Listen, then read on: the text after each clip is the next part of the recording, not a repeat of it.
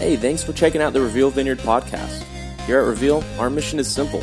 Find God, find others, and find yourself. For more information, visit us online at revealvineyard.com.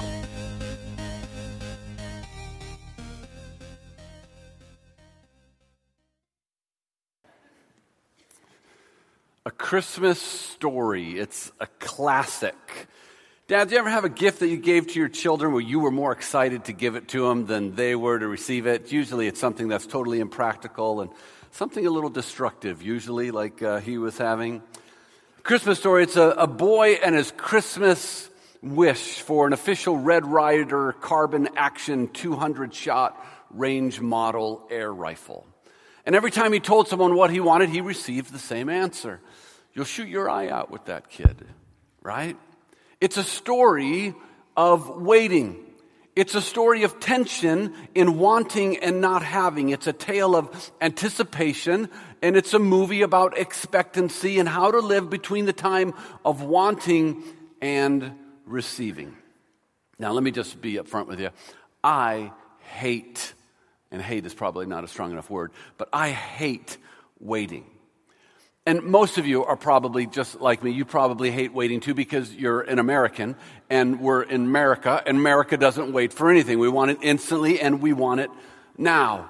Some years ago, the executives at the Houston airport faced a rather difficult situation. They were receiving an abundance of complaints, customer-related issues, passengers lodging an inordinate number of complaints because their wait at the carousel to receive their baggage was too long. And so in response, the executives put more baggage handlers to alleviate the problem, and it did. It brought the wait time down to 8 minutes, which was well within industry standard. But they continued to receive complaints, and so they were fairly puzzled. People complaining, we're waiting too long. And so they did an on-site analysis and found out it takes them a minute to walk from their gate and then 7 minutes at the carousel to collect their baggage. And so they determined, all right, well, they're spending roughly 88% of their time, in other words, spent standing around waiting for their baggage. And so they came up with a new approach. Instead of reducing the wait time, they increased the walk time. And so they moved the gate to the farthest one possible and then started rerouting the bags to the furthest carousel possible. It meant that the customers had about another 5-minute walk in order to get to the carousel to collect their baggage. And after they did that, complaints dropped to nearly zero. Because we hate to wait, and we would rather do anything than wait. Hey, anybody else, would you rather drive a little further out of your way or sit in traffic? I would rather drive further out of my way. And every time I get yelled at by my beautiful wife who says, it will take longer to go your route than if you just sit in traffic. And my response is the same every time. But at least we're moving. Right? There's just something about, at least we're doing something. And I don't think I'm alone in this hatred of waiting. Today, Amazon can get you your package within 2 days. Tuesday, I ordered something, and I was looking at when it would arrive, and its scheduled arrival date was Thursday. And I kid you not, I thought to myself, 2 days? Are you kidding me? Hey, some of you are too young for this, but do you remember on TV infomercials, it was 4 to 6 weeks for delivery? Allow 4 to 6. I don't know if I'd be alive in 4 to 6 weeks. Well, I even want the product in 4 to 6 weeks, but that was the normal wait time, 4 to 6 weeks for delivery. And now we have it down to 2 days, and 2 days still seems too long because we hate to wait. Now, living in Arizona, we know something about waiting. We just waited 9 months for Bell Road to reopen, right? That was a big deal for us. And we wait through the summer months for the cooler weather to arrive. And personally, I've been waiting for 3 years for an In-N-Out burger to come to Surprise. That's been a long wait for me. We have been waiting for the Suns to be respectable again, the Phoenix Suns, right? That may be even a longer wait than the In-N-Out burger. As a church, we're waiting for a new building space and a future. By the way, we received an email back Saturday from the owner, and I think we're done with negotiations. I think everything is clear. And planning on next week, we should be signing and moving forward with this. So I'm excited about that. But we are caught this time of year in the chaos of the season. Peace on earth and goodwill towards men is a great thought, but it doesn't exist, at least in Walmart and other places, right? It's chaos. That's what we surround ourselves with.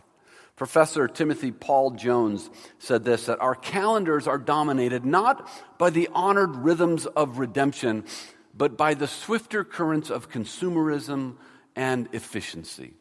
He goes on to say that the microwave has saved us from having to wait for our soup to simmer on the stove. Credit cards have saved us from waiting for a paycheck in order to make a purchase. Ultrasounds save us from waiting 9 months to find out the sex of our child.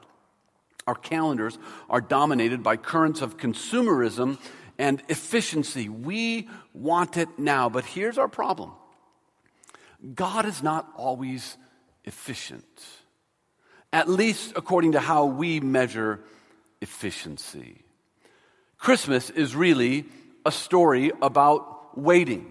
And it's not a story about waiting in lines or waiting to open gifts or about waiting in lines to return your open gifts. It is the waiting is far deeper than that and goes far back into our history.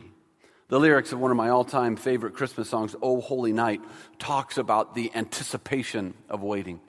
It says, "O holy night, the stars are brightly shining. It is the night of our dear Savior's birth."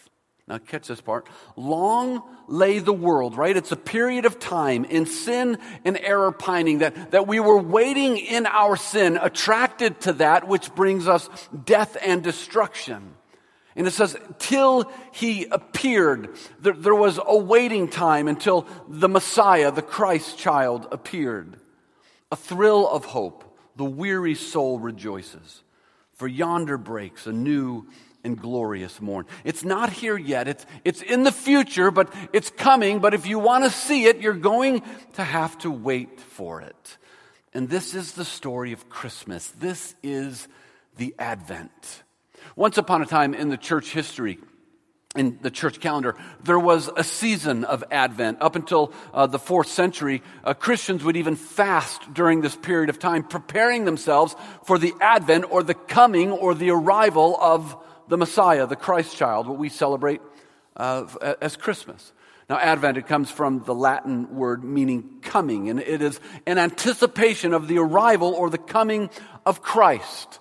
And that is what the purpose of this season was originally about, waiting and preparing ourselves for the coming. Now, it's easy to think this time of year that the season is all about the arrival, which it is. There is a fulfillment in the climax of Jesus coming to us. But by just looking at the birth, we forget the waiting. Let's not forget the waiting that preceded Christ's Advent or his coming, the waiting that marked the time before the first Christmas. All of those centuries where God's people anticipated the fulfillment of God's promise, and the years of uncertainty and the years of doubt and the years of questioning God, are you really going to do what you promised? Creation held its breath in waiting for the Messiah to be revealed. If you read through the Christmas story according to our biblical text, you will see the tension in waiting. Israel was waiting for the Messiah to come. 400 years from the Old Testament to the New Testament, and the world waited for God to speak. 400 years of silence, and the world waited. When will God speak and move and be active again? An angel tells Mary that she will conceive a child and that she shall call him Jesus, and said that he will be called the Son of the Most High, and then she waited. You think you waited to see your child, and you thought your 9 months was long. Imagine waiting to see the face of God. That had to be the longest 9 months in history. And she waited. Elizabeth, who was the mother of John the Baptist, the forerunner to Jesus, she waited. She was told she will deliver a child, and she waited. Her husband was Zechariah, and he waited. He had an angelic visitation. The angel came and said, your wife is going to give birth, and he questions the angel's report. And because of it, he kind of suffered the consequences. Look at Luke 1:18. We'll put it on the screen. It says, Zechariah asked the angel, how can I be sure of this? And I love the response. He says, well, listen, it's first, I'm old man, and my wife is well along in years. And listen to what the angel said. He said, I am Gabriel. I stand in the presence of God. That phrase right there just does something to me. I mean, how amazing.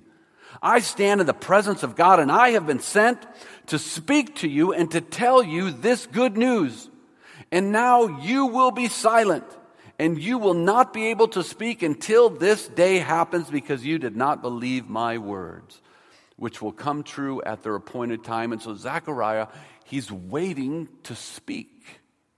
The wise men waited to see the Christ child. They received the sign, and I don't mean to blow up your nativity scene and my nativity scene where the wise men are gathered around little baby Jesus in the manger, but the reality of it is by the time they received the word, they saw the star, they followed the star, they got to their destination, it was at least a year later. They waited to see the promise of the child, the Christmas story. It is an Advent. It is waiting for the coming of God's promise to us. Today, if there's anything that you're waiting on God to do for you, welcome to Christmas. It is the Advent, waiting for the coming and the move of God. And maybe this Christmas there is a message for us in the waiting. Maybe there's a growth that God wants to occur and stir in us through our waiting.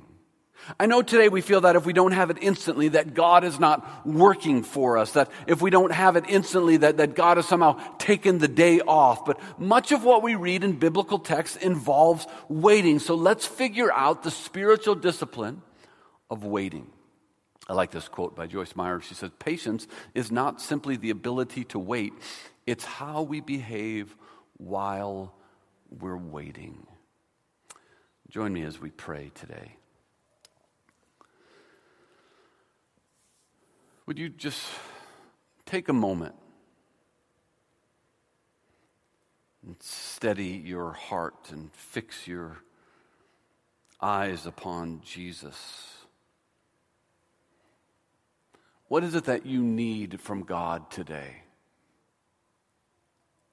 What is the area of unanswered prayer? Where have you been struggling? What is it that you wrestle with? And be specific this morning. Put a name, put a phrase to it. Where do you find yourself waiting on the move of God? Would you speak to us today, Father? Would you send your Spirit to rest on us and to stir us about this idea of waiting? And how we can be faithful in our waiting.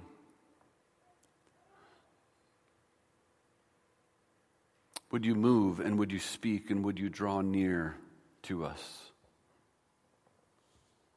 We pray this in the name of Jesus, our Savior. Amen. I want to read to you out of Mark 4. If you have your Bibles, we'll put it on the screen for you to follow along if you don't have it. Mark 4 is a passage about, again, waiting. Listen to what the narrative reads. On the same day when evening had come, he, meaning Jesus, said to them, let us cross over to the other side. Now there's something important in that phrase. Now when they had left the multitude, they took him along in the boat as he was. And other little boats were also with them. And a great windstorm arose, and the waves beat into the boat, so that it was already filling. But he, Jesus, here's what Jesus was doing. He was in the stern asleep on a pillow. And they woke him and said to him, Teacher, do you not care that we are perishing? Isn't this the worst part of waiting? The unknown, are we really going to survive? Is God really going to come through? And you start to wonder, does God even care about my situation? How long do I have to wait and feel like God is asleep in the stern, oblivious to what is taking place in my life? How many times was this phrase spoken as the world waited for the advent, the coming of Jesus? How many times must somebody have said, God, are you sure you really have a plan for all of this? Are you really sure you have this under your control? In verse 39, it says, then he arose and rebuked the wind and said to the sea, peace, be still. And the wind ceased, and there was a great calm. But he said to them, why are you so fearful? How is it that you have no faith? And they feared exceedingly and said to one another, who can this be that even the wind and the sea obey him? And then we look at chapter 5, verse 1.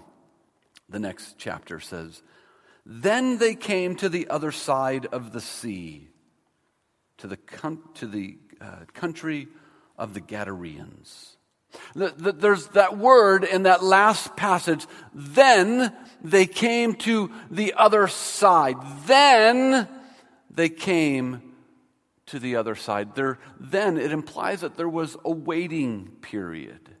I find it interesting because 2 chapters later, Jesus puts them in the same situation as if maybe they really didn't learn something. And so 2 chapters later, he puts them on a boat and another storm comes against them. Now we're in Mark chapter 6, verse 45 through 51. Immediately, he made his disciples get into the boat and go before him to the other side. Now this time, he wasn't even in the boat with them. I think it was a teaching moment, right?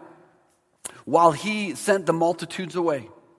When he had sent them away, he departed to the mountain to pray. Now, when evening had come, the boat was in the middle of the sea, and he was alone on the land. Then he saw them straining and rowing, for the wind was now against them. Now, about the fourth watch, it's the last part of the night. There's waiting again in that. Of the night, he came to them, walking on the sea, and would have passed them by. And when they saw him walking on the sea, they supposed it was a ghost. And they cried out, for they all saw him and were troubled. But immediately he talked to them and said to them, be of good cheer. It is I, do not be afraid. Then he went up into the boat to them, and the wind ceased. You have to love Jesus in these situations. I mean, here these guys are. They just came out of one storm where they were fearful for their life, even asking Jesus, do you not care about us? And now Jesus puts them in another situation, another boat, another storm, and now he's not even with them. And the storms begin to come, and the waves begin to come against them, and then they think they see a ghost. The only thing that makes this situation worse is if there was a kraken, something like that, right? And so things are kind of spiraling out of control, and Jesus approaches them, and what does Jesus say? Be of good cheer. I'm like, this doesn't seem like a be of good cheer moment to me. Have you ever felt like God was missing the full depth of your situation? Have you ever felt like you were in a season of life, and then the response of God was just, be of good cheer? I'm not sure if this is a be of good cheer moment, to be honest with you, God. Right now, I'm struggling a little bit. And Jesus just approaches and says, be of good cheer. But notice the next verse, Mark 6:53. When they had crossed over, they came to the land of Gennesaret and anchored there. Now, there's 2 words I want us to draw attention to. The when in verse 53 and the then that occurred in Mark 1. When they had crossed over and then they came to the other side. There's a period of waiting for God to do what only God could do. Now, we kind of pass over that because we just jump to the end of the story when God accomplished what he wanted to accomplish. But we miss the fact of the when and the then that was taking place. Let me ask you this. How do you respond when you're waiting on God to reach the other side? How do you respond when life doesn't make sense and when you find yourself in a boat that's taking on water faster than you can get it out? And it feels like Jesus is asleep in the hall. Consider this question. What do you do when you're not where you used to be, but you're not where you're supposed to be? What do you do in your life? You're not where you used to be, but you're also not where you believe God wants you to be. How do you respond from the starting to the journey's end? What do you do during your period of waiting? What do you do when you're not where you used to be, but you're not where you're supposed to be? When you know that God has something greater for you, something more, and yet you're just not there yet. But you're also not where you started. You can see the shore on the other side of where you're going, but you can also see the shore of where you came from, and now you're caught in the middle, and life opens up and it turns on you. This is the journey of life. This is all of our journey. We're all coming from somewhere and we're all heading to a new destination. Jesus has called us all to a shore, whatever that shore is for your life. He's pulling you on. He's moving you on. He has a new destination for all of us. But as is our nature, we want instant results because we hate to wait. We want to reach our destination now. We want our prayers answered now. We want the journey to end quickly. We get bored with the scenery and we ask the question, how much longer? When will it occur? On family vacations, I would prefer to drive. Now, I know a lot of people like to fly, but I love to drive. Especially, I love to drive at night with a big bag of chicken nuggets and listening to coast radio. That's my thing. Now, if you've never listened to Coast, there are some crazy people on that show. People that talk to dolphins and all kinds of things like that. I love it. I'll drive till 3, 4 in the morning if I can find that show somewhere. And although I love to drive on a road trip, my children, not so much. Our first family vacation was to Disneyland is where we were going. And the 5.5-hour drive took 10 hours, not exaggerating, to get to Disneyland. And kids are screaming, and my wife and I are in a fight with one another. And by the time we arrived at Disneyland, it was not the happiest place on earth. We're changing diapers on the side of the road, and my wife just wouldn't throw them in the desert, and so the van smelled like poop. Listen, I hate to litter, but I hate smelling poop more. Okay, that's just the truth of where we were at. And this kind of thing, this thing broke down, and if you've ever been on a road trip with your kids, you get it. Now listen, children of today, they have nothing to complain about on road trips, right? You got DVD players and entertainment systems and Nintendo and iPads and iPods, and every kid has their own captain's chair, and you know, there's no who's touching me. And hey, we took road trips in the back of a Gremlin. That's how we traveled, right? That's when it was rough, where the only entertainment you had was the who's touching me game. The only good part was that no one was in a seatbelt, because that's how we rolled back then, right? There was no seatbelt on road trips. You just got in the car and you started going. Now, there's a common question that comes up on road trips.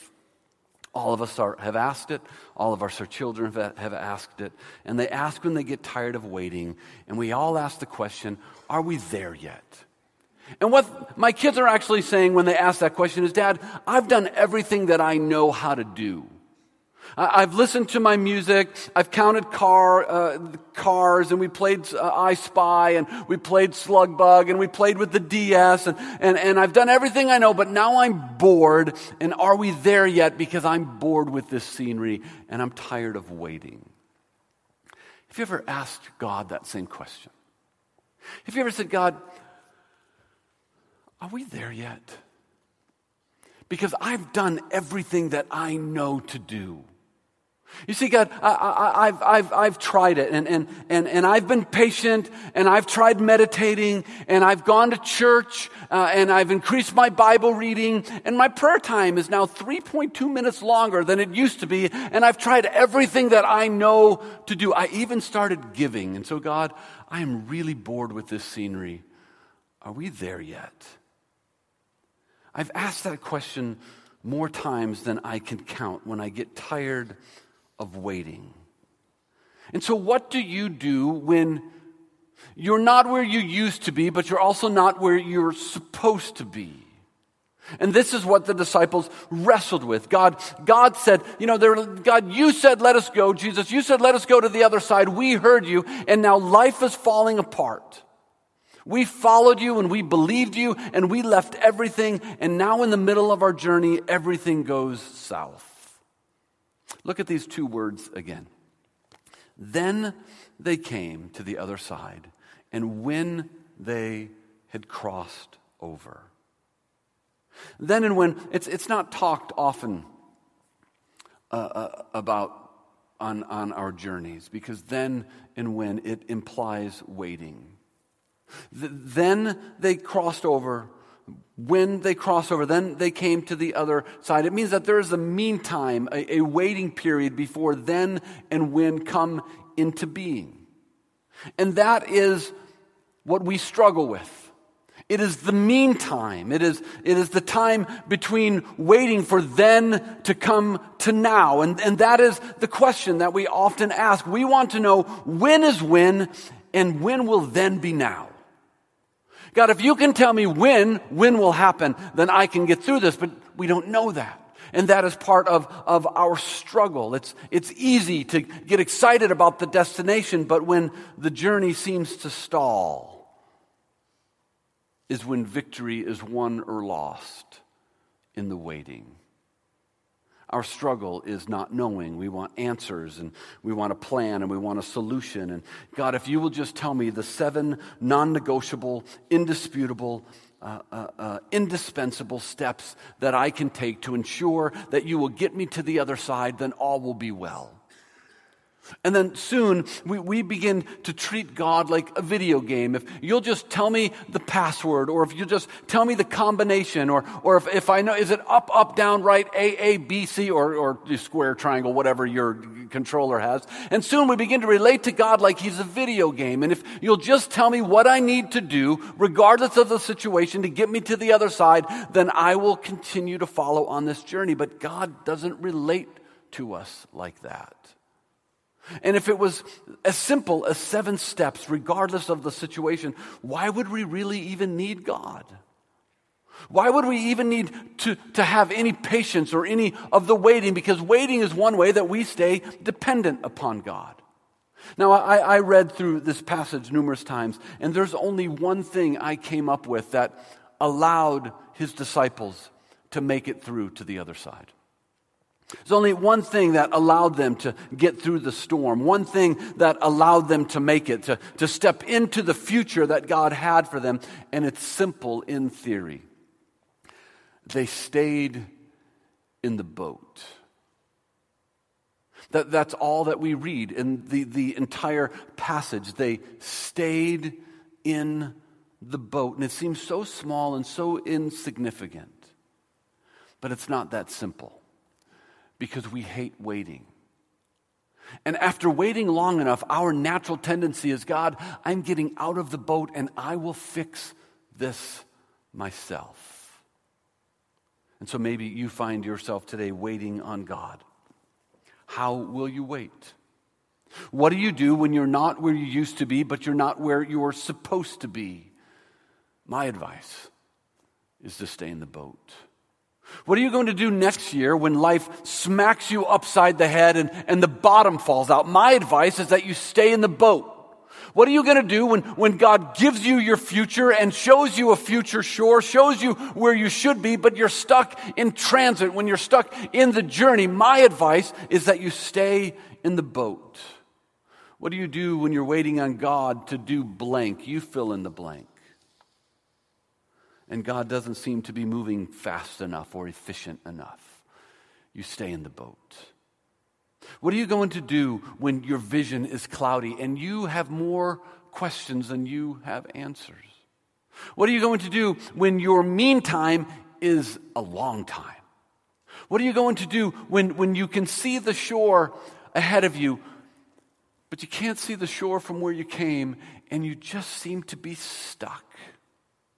What do you do when the excitement wears off and God seems distant or asleep? What are you going to do if 2017 smothers you? What are you going to do when you're tired of waiting? The best answer I can give you is you stay in the boat. You stay where God can move and God can work and God can show his faithfulness even when and while you're waiting. Maybe this is a waiting season for you. Maybe this is your Advent. And maybe you're waiting for God to do blank, whatever it is in your life. Maybe you're waiting on God's arrival, and maybe it has to do with your physical health. Or maybe you're waiting on God's arrival in your marriage or in your job, or maybe it's a prayer for your children.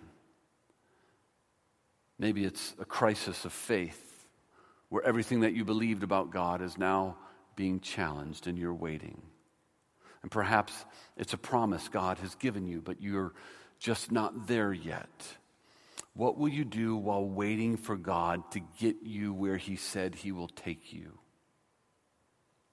What will you do when you're waiting for God to arrive? The best answer is to stay in the boat. See, here's what's difficult for me as we close. Every year, people that I draw close to go through some type of crisis of faith. And inevitably, there are those that abandon their faith. Not leave the church, leave Christianity.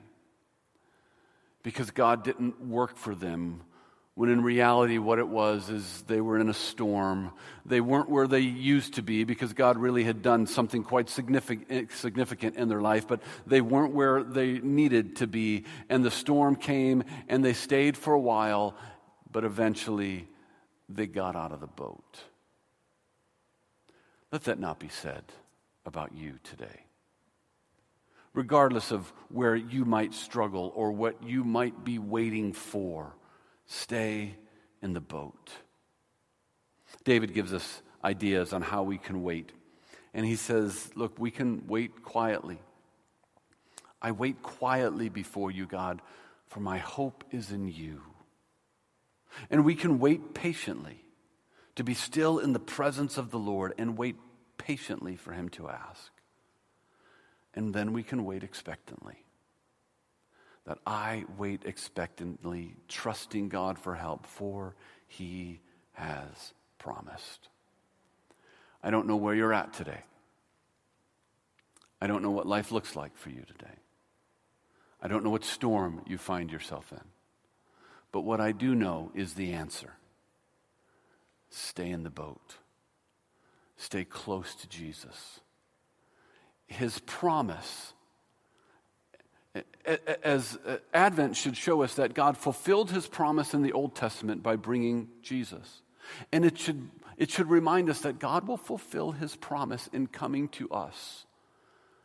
But until he does, you're going to have to wait for it. There's tension in waiting, but there can be beauty in waiting. Join me as we pray. Lord, this Christmas season we can focus so quickly on the coming and the arrival that we miss the waiting. We miss the Advent. We miss the time of a world asking questions and waiting for you and wondering where the Messiah is and when is he coming, and the centuries of questions without answers and struggles of faith and doubt. But you were faithful. And in your time, you brought the Christ child. You brought Messiah to us. And today we wait again. We wait for you to move. What is it that you're waiting on God for in your life? Put a word to it. Put a phrase to it. And can you wait quietly and patiently and expectantly? And can you stay in the boat, allowing God to do what only He can do? This Christmas season, as we're waiting for you, and whatever that may look like in our lives, would we remember the Advent and the beauty in waiting? Yes, there is tension, but there can be beauty as we trust and lean on you. Spirit of God, would you draw near to each person who is waiting on you? And would you whisper the words over them to stay in the boat and to draw near and to stay close, to trust in your faithfulness? Would there be a reminder every day as we wait for Christmas Day? Would you remind us that you will be faithful if we stay in the boat?